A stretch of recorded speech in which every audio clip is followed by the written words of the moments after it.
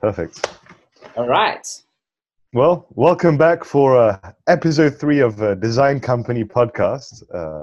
So today is a topic that I think we're really going to enjoy talking about. It's customer and user experience, and really in a holistic sense. I know this thing you've been working a lot on, Jason. I mean, you're already an expert in this area. So what I'd like to do today is basically ask you a bunch of questions about customer user experience through the framework of Design Company, and then figure out, okay, how can we approach this in a holistic sense? And in this 2020 world we're living in, what does modern customer and user experience look like? And I am differentiating those two things because they are separate, but they ultimately tie together elegantly. Yes. Sound good? Yeah, absolutely. I can talk about this until cows come home, but let's see if we can succinct it down into some useful, at least sound bites. And we will. Fair enough. So, I mean, without further ado, first area of the Design Company, purpose. So what would you define as the purpose of customer experience? So I think it's important to first differentiate between customer experience and user experience. Because user experience is really to do with, in purest sense of definition, interactions between people and things, specifically in digital realm. And then customer experience is dealing with interactions between customers who are usually paying people. So they've already the parting way with cash. Most social media, for example, have got users who are not paying. Customer is paying. And so customer experience is for paying people as well as across multiple channels. Okay. So the purpose of customer experience in some sort of purest sense, although there isn't really kind of pure definitions, most of the time people will go around saying, what does customer experience mean to you? So there's these floating definitions everywhere. But in the purest sense, it would be that customer experience in Design Company is the experience of the overall company for its customers. Okay. Okay, so in a nutshell, it's really holistic. It's whether I'm dealing with the support, whether I'm interacting with the product, whether I'm even seeing ads online that are retargeting me. So one question I have then, would you say that user experience can be seen as a subset of customer experience? That's, again, a purist way of defining that. Purist meaning that's how sort of academia would look at it, because they would say, most of the time in most companies, you would see this situation where you basically have customer experience professionals are in a position where they're more important than the user experience professionals. Having said that, it's the situation that in most companies nowadays, you have users first before you have customers. So you could say that depending on the business model, user experience is more important. It's like the bigger circle that encompasses customer experience because customers are a subset of the user base. Yes, okay. I see what you mean. So the purest definition would be user experience is a subset of customer experience. But when you contemplate about this, you realize that customer experience is a subset of user experience because you can't have customers before they are users. So even if you're thinking of a shop, let's say a shop selling kebabs, I usually try to reduce it down to a kebab shop level. Okay. Good example. A kebab shop first has users who would be people that are walking past the shop, and they might come in and they're like, oh, do I feel like having a kebab? Now, if you're getting a falafel in a market, like a street market in London, what they do is there are passers-by, the falafel guy gives you a free falafel. The reason for that is because he's trying to convert you from a user to a customer. He knows that he has to give you that free download to taste his product, to actually experience the product, to then commit the money towards actually having a meal. Okay. So in that sense, user experience first, customer experience as a subset, because a lot of those people will eat one falafel and just say, I don't want the meal. Yeah. Okay. Okay, interesting. Yes. So, I mean, especially, in a world that is kind of digital and attention driven, in essence, the first touch point is the user experience. If we assimilate that to the user interface, and then, customer experience comes later with all the additional set of channels that we can provide for a paying customer to interact with us, as well as the way that we support them. Okay. So in that case, we differentiate between both. So in that case, I would ask you then, because I kind of get now where you're going with the purpose. What are the people, so the secondary design company framework, what are the people involved in both user experience and customer experience, and are there any differences between those? Yeah. So this is where someone like Jeff Bezos gets it right, in the sense that employees come before customers, because you cannot, going back to the falafel shop example, unless somebody is cooking and making and offering that free falafel up front, you simply cannot, by definition, have any customer experience, because somebody has to cook the falafel, serve it up, and present it to the customer. Yeah. So, or even the user. Okay. So you can't even have users without employees. And so somebody who's got logical enough mind will understand that it is the employees who are the creators of user and customer experience, and they come before the customer because they're required before the customer. It's like you can't really have a restaurant without first baking some bread, whatever, right?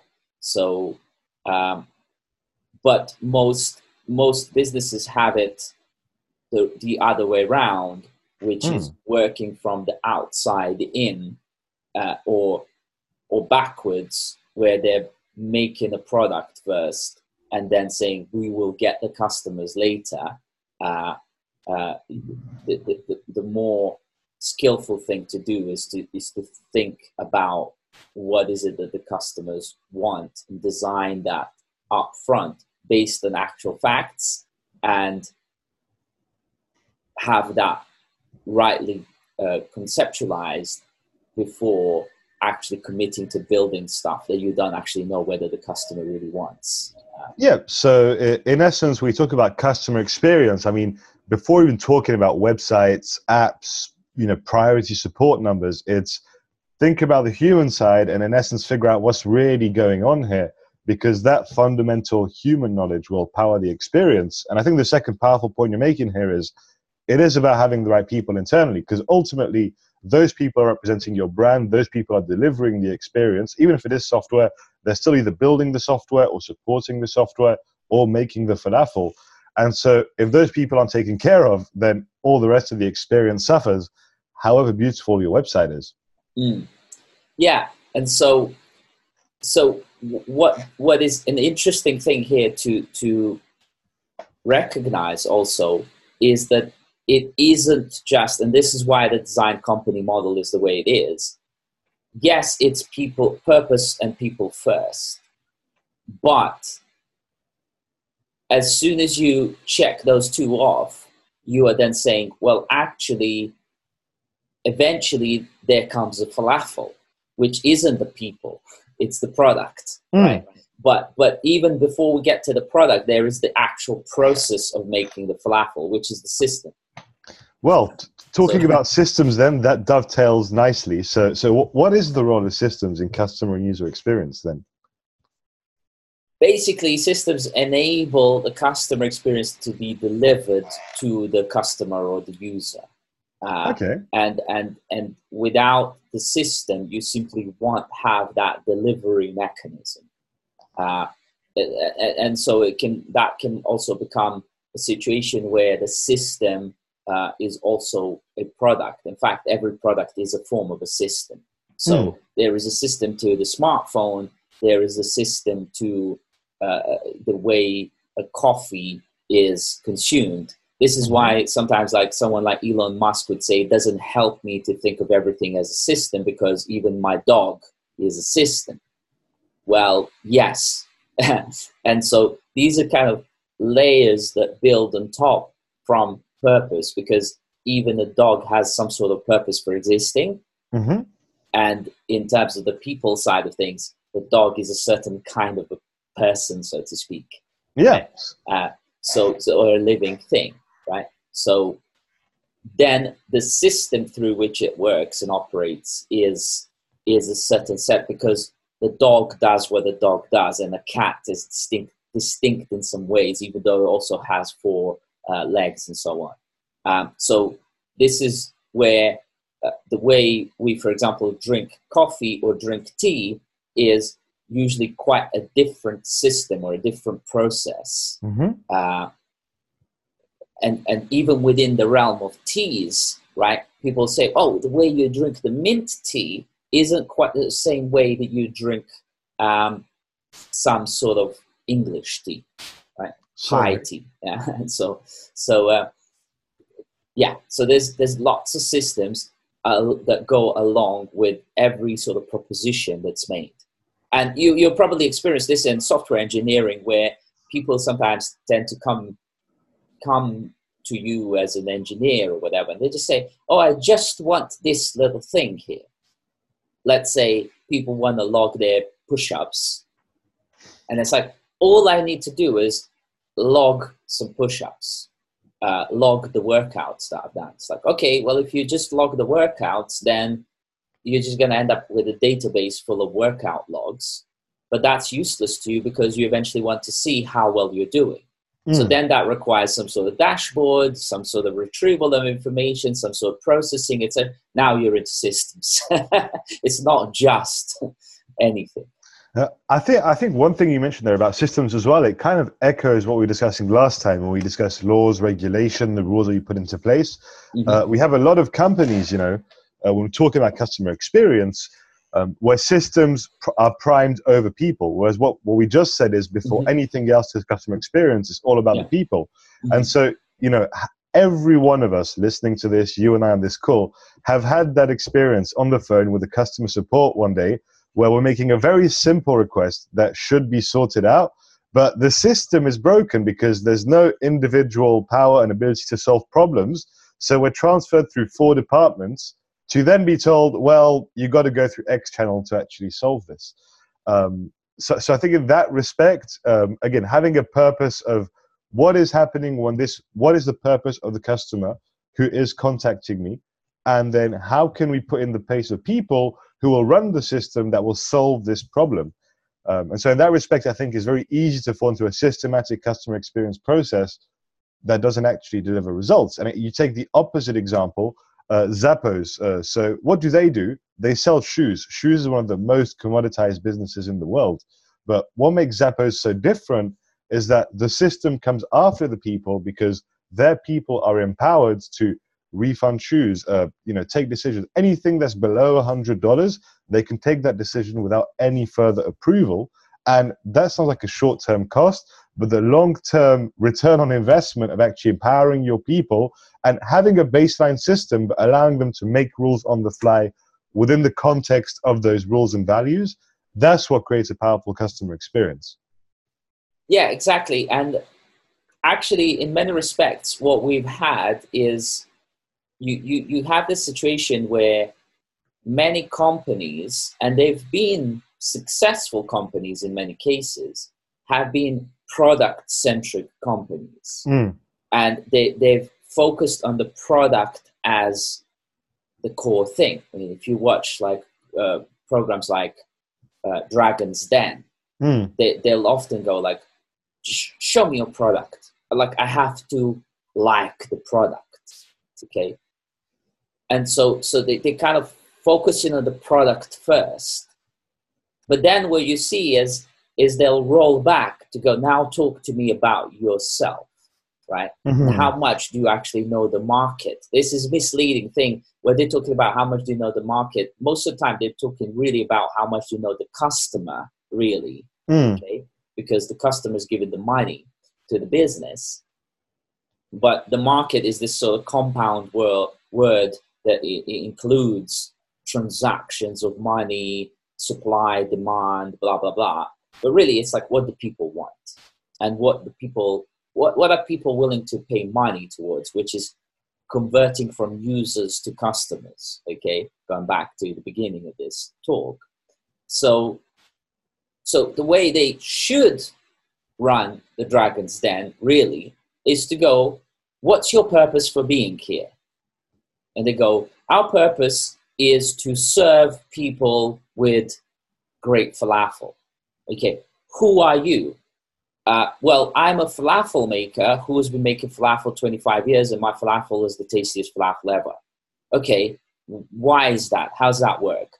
Well, my falafel gets made with the freshest ingredients picked by me by hand. Okay, what's innovative? Innovation is that it tastes like no other falafel. It's just unique taste. Okay, show me the product now. Okay, yes. That's where you get to the product bit, as opposed to show me the product and then reverse engineer into the people. Okay, but so we've had history in the modern days, in the last, let's say, maybe 100 years.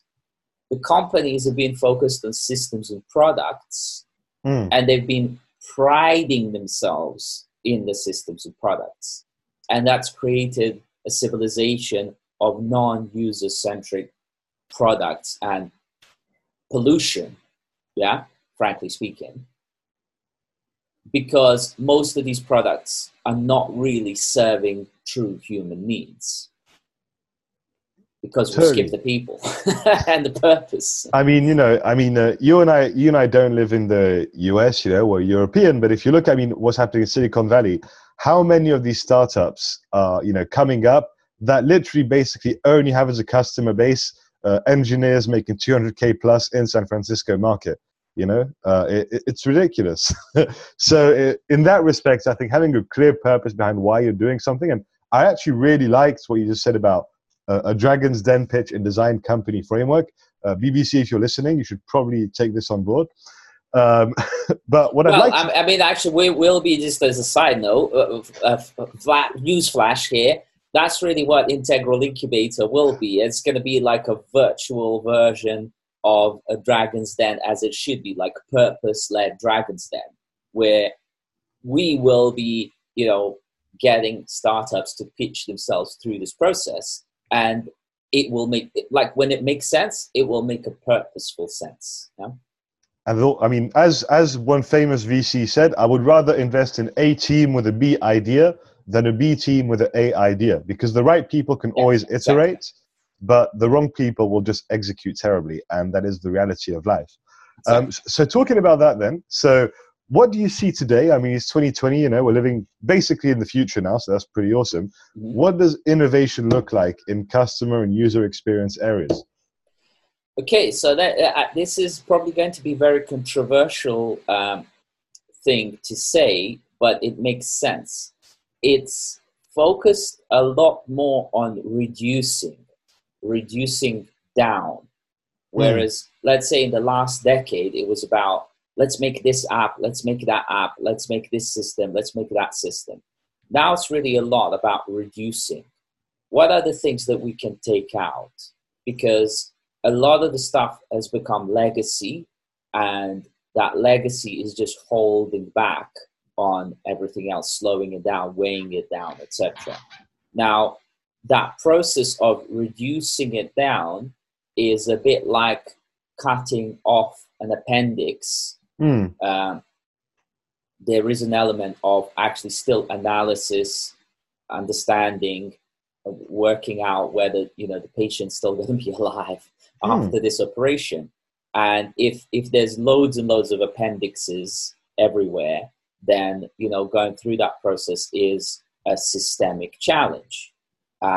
Now, a company or certainly corporation, I can imagine that a corporation, I don't want to name any names here, but there's a number of them that I've worked with directly, that employs 100,000 people worldwide, that has been for 10, 20 years atrophy in terms of the way their systems work. You can imagine that, like, it's almost like the entire organization has become metastased as a cancerous outgrowth. Now, even if it was a product-centric company, skipping purpose, people, systems, innovation, as a product-centric company, is failing. And now you have to say to them, well, actually, for you to improve your products today, you're going to have to stop. You're going to have to forget about the products to start off with. You're going to even have to forget about the innovation, even the systems, but roll back to the purpose and people in that order. And then they'll say, like, yeah, but we've got all these 100,000 people working for us. They have to do something. And then you go, well, the first thing they should be doing is getting up to speed on what is it that the people want. Certainly, yeah. Yeah. But then they say, like, but what's the point of that, right? That's not like a business activity. Like, we go off and we work out what is it that people want. Like, what is the actual ROI of that? They can't really connect that because they're not making this connection of people deliver customer experiences through systems and innovative approach, which should be serving the people, to create products and services that generate money and growth organically, like Google did, like Facebook did. They never did any advertising. I mean, sorry, one thing you said that I really liked at the beginning was it's all about cutting things down. So if you look at two mega companies, Instagram and Slack, what is it that made these companies successful is that both of them, before they became successful for what they're known, had much larger applications. So Instagram was a very social application, very big thing. They nailed it down to just sharing photos and it took off. Same thing with Slack. They were a gaming company. It wasn't really taking off. And then one of the team members realized, hey, one of the modules we built is a pretty good internal chat system. And so instead of building 20 times more features, they burned everything to the ground, just kept the chat option. And now you have Slack, that is a huge, I believe, billion unicorn valuation company. Yeah. That's really well known. And so in that respect, yes, I agree with you. Actually, I mean, there's a meme that I've seen a couple times go through, and it's a comparison between Google search and your application. And so Google search is just one bar, and then your application, quote unquote, is a bar, 3 drop downs, another selection, a multi-select. And it's this power actually of saying real valuable products today are actually paradoxically ones that the user doesn't need to use that often. I mean, there's different cases, obviously, you know, some are more for power users, etc. But ideally, the person should only be interacting with the product to get the value they need. And it should not be a badge of honor to be an expert in knowing the 37 submenus of the product. Yes. And so there is an inherent challenge in there because let's say when you get to larger corporations, which an example being Apple, okay, or Amazon, because here you've got a stack of products that, and most UX designers would just kind of curl up in a corner and not even want to think about this. But I like to contemplate about this a lot. And it's perhaps why I get hired, you know, to design systems that actually take reality into account as opposed to, you know, this kind of nebulous little sort of fantastic illusion, right, of what the world is like. But here's the challenge. Amazon as a corporation, when we get to the products bit, which most of the people think, oh, as a user experience designer, you are designing the product. It's like, sure, but I still have to understand the purpose of the company, who the people are, both internally and externally, how the system works, how we want to change that system, what are the innovative ideas here that actually make sense. Then I get to the product to design that product. And most of the time, people think that the product is the UI, the interface, forgetting that, like, I don't know, WhatsApp is just like one interface, but behind it, there's like billion systemic processes that are running to make that happen, that little message. So the simpler the interface, the more complex the back-end processes are, and vice versa. And so, and the simpler the interface, the less the user needs to do, but the more the system needs to do. The simpler the system, more the user needs to do, and they better enjoy that doing, because otherwise they won't do it. Okay. And so the complexity here is that Amazon as a corporation has got different products and services that they're offering. I mean, you just, once you sort of subscribe to Amazon Prime, then you get into all this video, books, subscribe to this, storage, AWS, blah, blah, all these kind of things. So there's like dozens of Amazon products. And then on top of that, they sell millions of products from them and from third-party providers. So you start getting into this information architecture that can be crazy, crazy complex. And then going back to that, depending on how complicated the system or complex the system on the back end is, the simpler the front end. Google is an example of an extremely complex back end system that presents a very simple input field. Yeah, I mean, if you look at Amazon, actually, what's insane, this is actually a really good demonstration. People often confuse user experience, customer experience with just UI and the prettiness of your application. How many startups with a lovely interface has nobody ever heard of? Whereas if you look at Amazon, it's a huge player in its respective markets. And Amazon, you know, as much as I appreciate your products, the UI is terrible. Like, you know, Okay. So this is a very important point, actually. You bring this up very organically as serendipitous. Because one of the guys I coached and mentored, he started his UK UX design career literally not speaking English. He came into an interview, I always can tell this story as a bit of an anecdote. He came into an interview with an English dictionary. He came from Spain. It was 3 months in UK. Came from Spain with an English dictionary to an interview. And I thought it was a joke. So I kind of just put aside all the kind of prepared questions that I had for him. And we just kind of had a chat. And I realized in this guy that he was kind of like a diehard. His attitude was like, I'm willing to die for UX design. Something like that.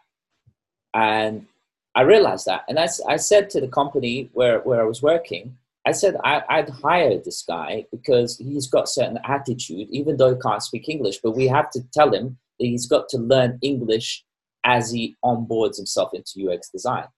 That guy today is working at Amazon as a UX designer, okay? And so sometimes I catch up with him and we speak about this and we would say, oh yeah, Amazon has got great customer experience, but not very good user experience, right? So in that sense, the customer experience trumps the user experience, because another example is eBay, you know, where people will bid for all sorts of things on eBay, irrespective of what the interface is. That's how much people are after bidding and stuff, okay? Well, I think what's interesting there, so in that case, what's quite subtle then is the balance between user experience versus customer experience.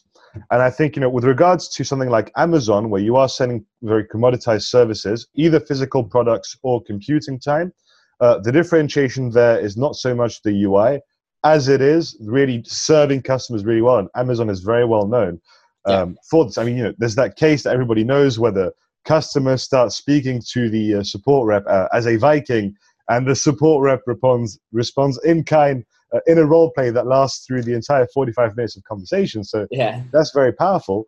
But at the same time, I think if you're looking at more products where it's less of a commodity, so I'm thinking, for example, SaaS businesses, there is a much higher standard of user experience, at least for the acquisition phase.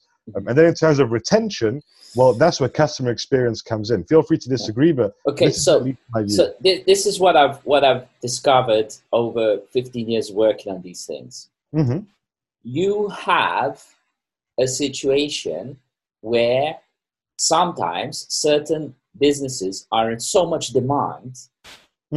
Like right now, there's a coronavirus outbreak and there's such a demand of toilet paper and masks that if you just put out any crappy old toilet paper, people still buy it. Okay? So demand outweighs supply so much that any crappy thing will do, pun intended on the toilet paper. But as soon as the demand drops, now you're in a value proposition territory again.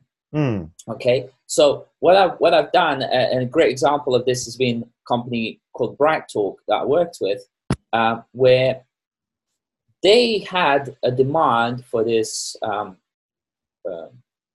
professional webinars, right, as a platform, and they were doing really well. In my opinion, they were doing really well, considering that up until that point, I never heard of them.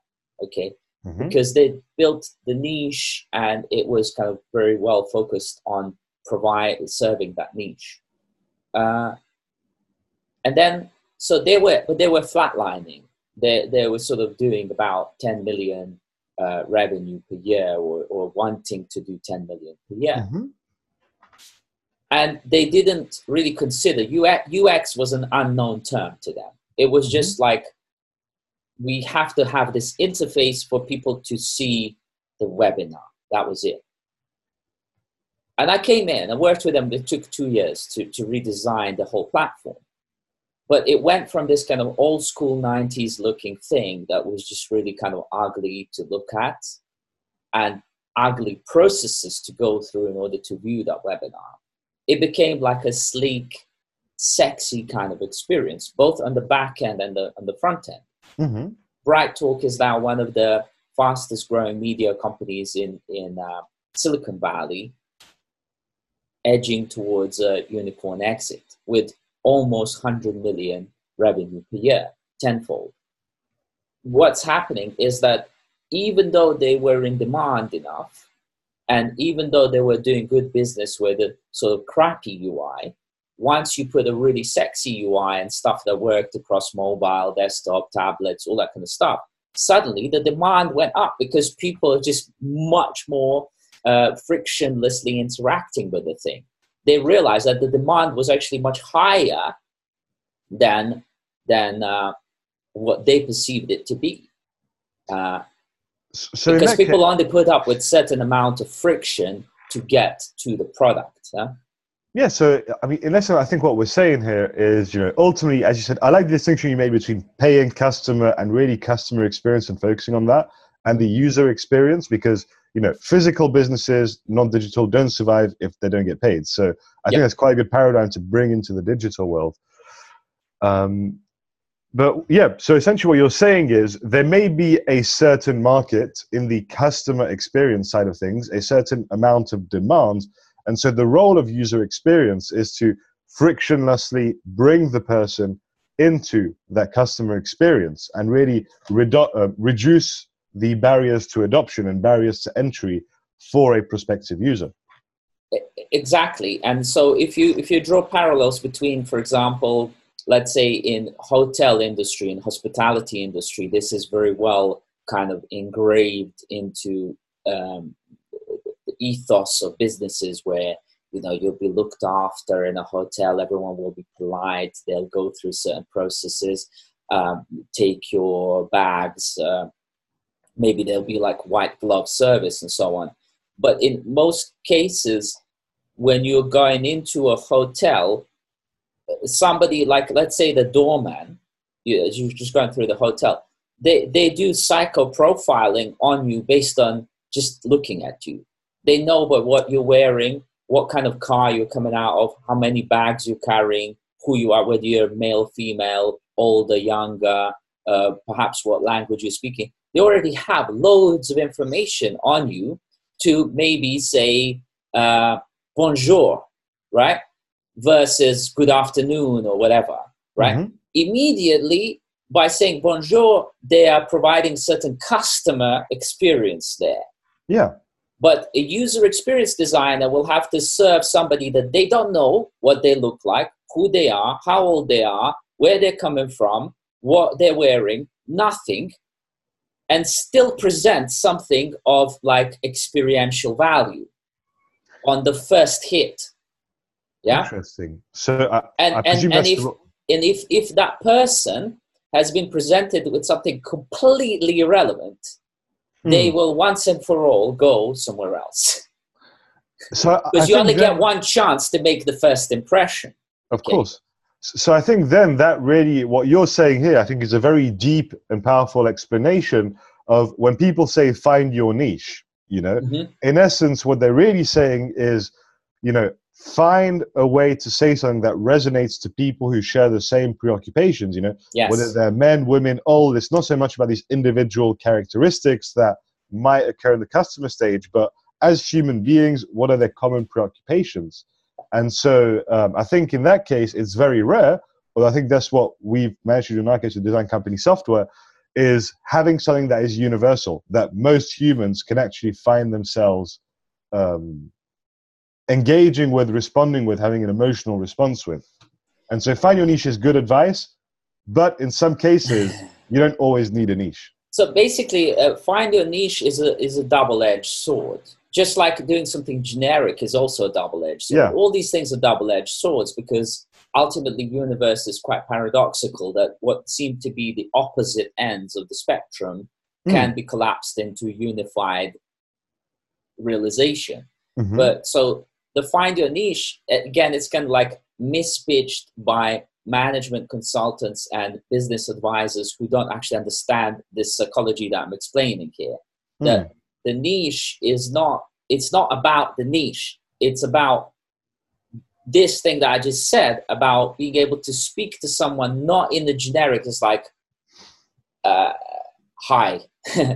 Instead of saying hi, which is not an experiential thing, you could say, if your quote unquote niche is user experience designers, then you can already kind of pre-assume and pre-assess and pre-discover and know that UX designers appreciate design.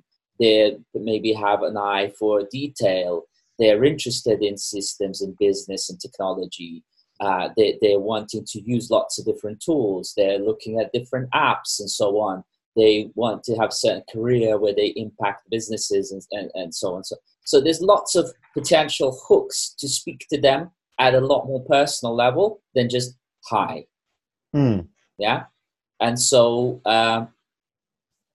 this is the reason why niches exist. But if you define your niche badly, which is that you misunderstand the customer, then you will be putting off a lot of very legitimate money loaded customers, okay, potential customers, by greeting them in the wrong way.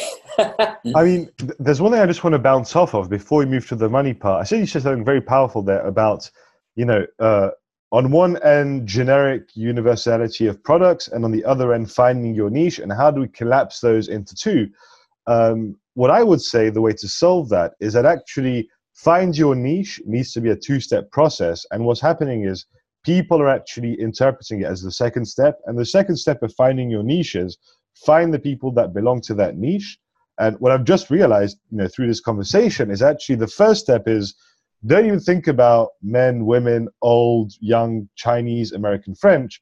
Just really go down to the human level, which is what is an actual human need? You know, what is something really fundamental? And that goes back to the purpose originally that can be filled out. And then organically, once you've figured out that need, well, organically, then you'll identify, okay, this is my target niche of people. And that could be ladies over 40 who own a dog, you know? Yeah. Or it could be all of humanity, pretty much.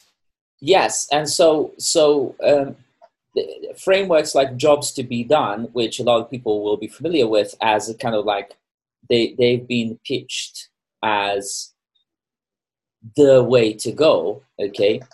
Because the idea there is that stop talking about the system and how does the system work, is just talk to me about what is the customer looking to do here, right? As in the customer is I just want to buy some bananas. That's it. That might be a job to be done. Buy bananas. But you might actually realize there that that's not really what the customer is doing, because when you roll it step before that, you realize that the customer is looking to feed their hunger. Okay. And that hunger, the feeding the hunger, is actually in the role of transforming them to become a stronger person, healthier person, all these kind of things. Okay, evolve. Okay. And so every technology ought to be in the role of helping people transform into a next best version of themselves. And if they're not doing that, what they're then doing is they're destroying future customer base. And actually, most companies today are very well positioned to destroy customer base of the future. So, I mean, talking about destroying your potential future buyers, then, what would you say are the roles of money in UX, UI, customer experience? I mean, we've seen so many startups raise millions, build a sexy app, and then fail. So, how can we really have a modern, respectful, truthful consideration of money in customer experience? So in many respects, you see glimpses of this happening now in terms of VC money slowly being realigned towards funding purposeful founders or purposeful ventures, right? But whereas something like WeWork has raised God knows how many, like $1 trillion, okay? Not that much, but like hundreds of billions, to basically create another office space, office location. The true venture capitalist of a WeWork of the future would be funding a purposeful company that would be enabling humans to work from wherever they want, however they want, and in a happy, blissful, healthy way, especially mentally healthy way. That would be the true WeWork of the future, as opposed to we just want to land grab all the property in every single city so that wherever you want to get an office space, which you don't actually want. I have not had an office space since I started running my business. Why? Because I didn't need one. My laptop is my office. Right? So WeWork is broken by design from the outset because they've gone, our product is the office space. That's not the product. The product is the well-being of the worker that you're serving. And you'll find that WeWork is actually, however much it's pimped out and equipped with all the pizzazz inside, is actually a very depressing place to work at because it still works in terms of cubicles. So this is kind of problem that we're seeing now. And most companies nowadays are like scratching their heads because they're going like, we've provided all the products and all the things to people at workplace, and they're suffering from clinical depression. Why? Because all the products have been designed with products as the purpose, and that's not it. The purpose is to transform people. So my question in a very pragmatic sense in the money theme is, let's say I'm a digital company, I've already got an established team, 50, 100 employees. I'm looking to reinvest in my digital experience, but I don't really know where to go. How do I really go from 0 to 1 in that, or 1 to 10 in that respect? Really make sure the money is well spent and not wasted, but also make sure that it actually generates a return on investment. So, I'll go to like a terrible example here, but there is potentially good lessons to be pulled out of terrible examples. Famously, and it's not to say that like all the management literature is complete trash. There is some wisdom in management literature. So in management, they talk about cradle to grave strategies, meaning that the company ultimately wants users or customers to buy their products from cradle to grave. And then McDonald's famously was a Coca-Cola and McDonald's, famously changed that to say cradle to cradle. Okay, so the idea being that the generation that's currently consuming McDonald's would pass it on to the next generation as well.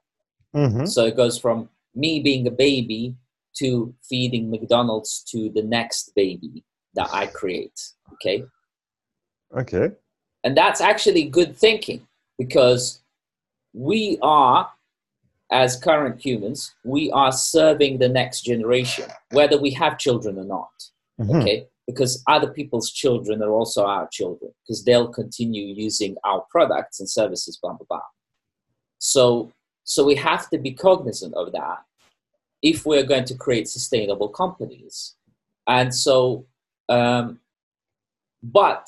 most companies will say, and this is the downside of the niching, is to say, we are serving this niche of, let's say, 17-year-old boys who are into watching car videos online.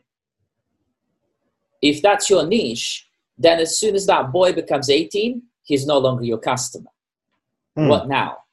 Instead, you got that. That's why there are things like customer life cycle maps, okay, which will show you and company owners how your customers, at what point they come in to start thinking about consuming your product, and at which point do they kind of grow out of it, okay? So a well-designed company will have products for, we spoke about this, about having, entry level, like free, £10, £100, and so on. But more importantly, we'll have products for a 7-year-old, 10-year-old, 15-year-old, 20-year-old, and so on. If you think about it, Disney is also consumable. Disney stories are written cleverly for both children and adults. So as a parent, you go to the cinema, and this is a fantastic thing to observe every time. I laugh at this more from a meta perspective. You go to the cinema and you're watching it. 8-year-old laughs at one point, 13-year-old laughs at another point. When the 8 and 13-year-olds don't laugh, the parents are in stitches, and the 8 and 13-year-olds are looking at the parents going, what are they laughing about? And the joke is pitched at that level of maturity, okay? So parents have the life experience of being able to laugh at that joke. The point is that Disney story is cleverly designed for 3 or 4 different generations, so that everyone can have a laugh, which is the experiential value of that product. So they all come out of the cinema going, yeah, it was worth it. But the children don't get why parents laughed at certain things. I mean, that's actually very interesting what you said, and not to liken employees to children, but really this idea of one product being able to serve different people in a group in different ways, but still being the same product. So if I think about, for example, selling a software to a business, and this is what I've realized working with you as well, you don't just have the buyer who's buying the software. You have the employees that are going to make use of that. You have the managers who is going to help in their management. You have the executives and directors who might not be using the software day to day, but also can integrate that into their strategy. And so I think as well, it's all about just getting out of the UI and saying, okay, what is the message we're doing in a holistic sense when a group of people uses our product? And I think also you've got to get out of this very narcissistic, I'm just selling to one individual, and also what is the group of people, what interactions and new insights can I enable this group of people to have thanks to this product? So it's going beyond just the value that your own product produces and saying, how can I be the catalyst to that group producing extra value between themselves? So, I mean, there's an example of software, but coming back to the Disney movie, well, everybody had a great experience after the movie. So even if there's older and younger, they can still talk about it, share things about it. Maybe it can even be a learning experience for parents to transmit knowledge to the children. Exactly. And I mean, further point to Disney is that, like, many of us have grown up reading comic books, watching cartoons, etc., etc. So actually, as adults, then we're still adult children in some respect. So we're actually, I remember first time I was seeing Spider-Man when it came out in cinema. I was 20 plus, 25, whatever. And, it was first time for me seeing Spider-Man for real live on the moving screen, and I was crying because it was bringing out my childhood imagination into exactly the way I imagined Spider-Man to be. And so as an adult consumer that I was now making my own money and so on, I was now happily spending bigger cash on exactly the same concept as before, just in a different channel. And so you realize that's why these franchises and why Pokemon cards and so on come back and back and back, because you're just having this kind of refreshment of generations, right, that are now getting, again, experientially involved and introduced and reintroduced into the whole universe, right? I mean, it's funny what you said about Pokemon. I remember, the first game I played was, the first version they brought on Game Boy Color when I was like, not even 10. And so now, actually, like 15, 20 years later, I have friends of mine who are in their 20s and who are buying the latest versions of Pokemon that are now anyway actually targeted towards a more adult and mature audience. So, I think also having this mindset of not just being here for the 1 month sale, but really growing with people throughout their lives. And you said on that transformational experience, that's the key. And so talking about growth then, how does growth apply to all of this? How do we actually have customer user experiences that generate growth? Yeah, so if all of these previous things that we've talked about are done well enough, and they don't have to be done exceptionally well, they just need to be done in some sort of good enough way. I'd say like good enough is good enough. Yes, just to remind us, people, purpose, people, systems, innovation, products, money, and now that all dovetails into growth. Exactly. And so I have to make an example here of a company I worked with, considering that we just mentioned Pokemon and Disney. But Moshi Monsters, which is a company called Mind Candy, founded by Michael Acton Smith, who's one of the most kind of revered startup CEOs in UK, who's now running Calm app. Okay, so this is actually it's the same narrative here. I almost got hired as a head of design for Moshi Monsters at one point for Mind Candy, and I said to them, "What's the biggest problem for this company?" This was like quite a few years ago. They were at the peak of their success. And they said to me, "We have too much money in the bank and we don't know what to do with it." Okay. And I'd realized that the company was, because I've got this kind of knack to walk in and I look around the office and within like an hour, I can scan the psychology of what's going on there, what they're focused on the most. Okay. If it's a people company or product company or systems company and so on. And I noticed that there was loads of designers in there. And they just basically, I kind of looked around on screens and they were all just designing new characters. Because they had thought that their product was the characters. Because that's really what made them all the money so far. And I'd known that this company was growing rapidly. And there were certain, at the time, like the smartphones and certainly tablets. Smartphones were already kind of taken off quite a bit. But tablets went. And I said, what's the mobile and tablet strategy in this company? They said, we're a Flash app. At the time, it was still, Flash. And like Flash was installed in every machine. And it was like how you interacted with like high fidelity content online. And they said, we're a Flash app and all our kids play games on desktop in the Flash browser. They said, that's an issue though, because smartphones already taken off and they're going skyrocketing exponentially, and tablets will probably be the gaming console of the future. And I said, no, just like, that's not the thing. And I said, I don't want to be a head of design here unless you can understand this very basic thing, that there is a systemic change going on in the humanity, in the civilization. So there was rumor that they had about 200 million pounds in the bank at the time. Because they were just hitting hit after hit. They were like releasing music album, and it was like better pre-orders than Madonna's album. Okay, Moshi Monsters music album was better insane. pre-orders on iTunes than Madonna's album. It wasn't even Yeah. recorded yet. It's crazy. Then they had this like Moshi TV thing that I was working on for like 2 months. And that was like just children watching videos about Moshi Monsters. It's like the brand's wet dream. You know, it's just like they're just watching our advertising for fun, right? Yeah. And I said, but this is all going to go down unless we're present on smartphones and tablets.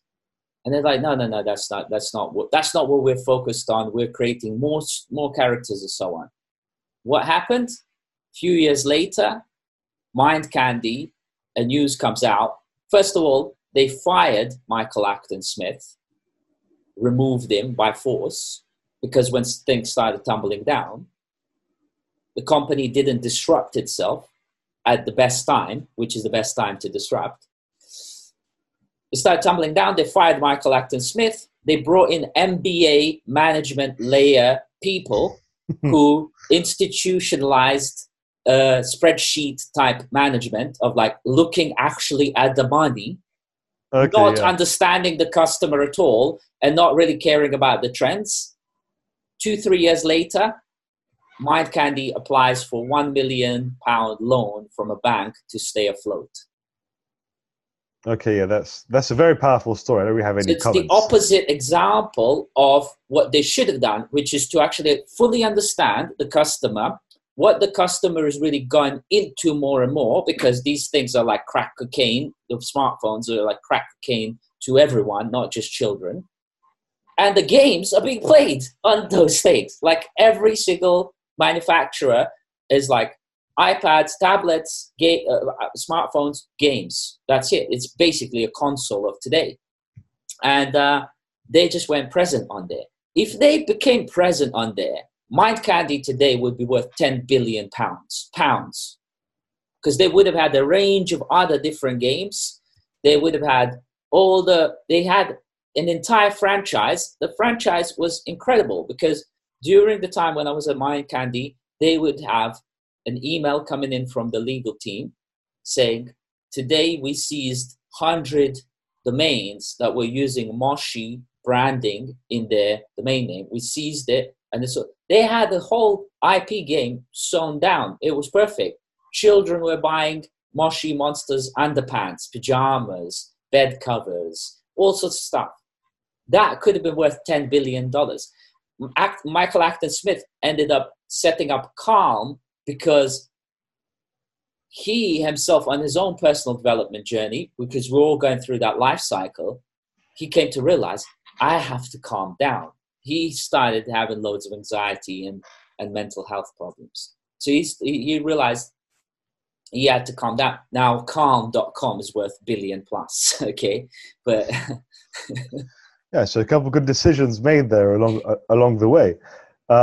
Cool. Well, what I like to do is just like summarize everything we've discussed today. As for the previous time, I think trying to extract like one universal truth from everything we've discussed. So you are the expert in customer user experience, user interface. So if we had to have like one moral, one thing to retain from what we discussed today, what would that be? The moral of the story is that change is the ultimate variable, and the customers keep growing through stages. And if you have customers right now, you can imagine that you won't have them tomorrow unless you're catering to their tomorrow self. And most companies don't really understand this, and sooner or later they suffer because of it. And customer experience design and user experience design are there to, if they're done properly in a holistic way, they're there to cater to the customers and users in the best way possible, so that they stay with your company throughout their life cycle, cradle to cradle. That's actually very powerful. I like that. So if I had to reformulate it in my own words, it would be essentially, don't just solve transactionally the customer's problem today in a one-off fashion, but, figure out what their challenges are and what you can help them with, and be with them on that transformational journey. Exactly. Exactly. And, this happens, just as another example in radical situations, which is the automotive industry. In many respects, company like Tesla is, and to some extent Uber, is building more of a service for life, service for life, as opposed to all the other companies, car companies, are building a product, a car, that is there to kind of satisfy you for 2-3 years, and then they're betting on the fact that you're going to come back and buy another car in 3-4 years, which you don't. And so they never really get, or rarely do they get, repeat customers, and then they're just basically killing themselves. And that's why Tesla and Uber are being valued at so much, even though they currently don't have that much actual money coming through. But what they are having is that customer loyalty, love, dedication, and effectively commitment for life to be using this. Because right now, if you ask any person that's experienced Uber, go and phone me a cab, they'll just cringe at the idea. It's like, I don't want to speak to anyone to phone a cab. I just want to press a button and it comes. That's it. Mm-hmm. So any company that isn't geared towards that is going to fail. Makes sense. I mean, if we're talking about, and just finally put into practice what you said earlier, you said about reducing the barrier to friction to actually solving a problem. I remember when I used to live in London, when I was a student, early 2010s. It feels weird saying 2010s, but, that's living in the future now. I remember, coming out of the student bars some nights, like calling a cab and waiting around for ages. Yeah. And just thinking like it was magical at the time. Oh, if only I could press a button for a car to appear out of nowhere. And then now that's become our reality. Yeah, I mean, I recently had some driver on Uber cancel on me, and I felt like a small dose of rage, But then I was thinking, I remember back in the day, you phone a cab getting out of the club back in the 90s even. You phone a cab, they'd tell you they're coming. They wouldn't say when. And you'd stand there for like 20 minutes and then you phone back. And then he would tell you after 20 minutes, then he would tell you, oh, like no one's coming to pick you up. So you're having to go through the process of reordering another cab, but you never have this up-to-date insight into whether someone's coming, right? So my sort of like micro rage at Uber, which a lot of like post-millennials and millennials experience, and they think it's the end of the world. It's like they haven't really experienced pre-tech days where it was just like you like could catch a pneumonia outside of a club.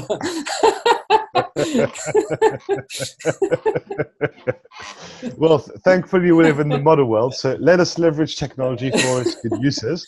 And I'm looking forward to the next one. Let's choose an awesome topic, but today's been very insightful, and I'm looking forward to speaking again soon.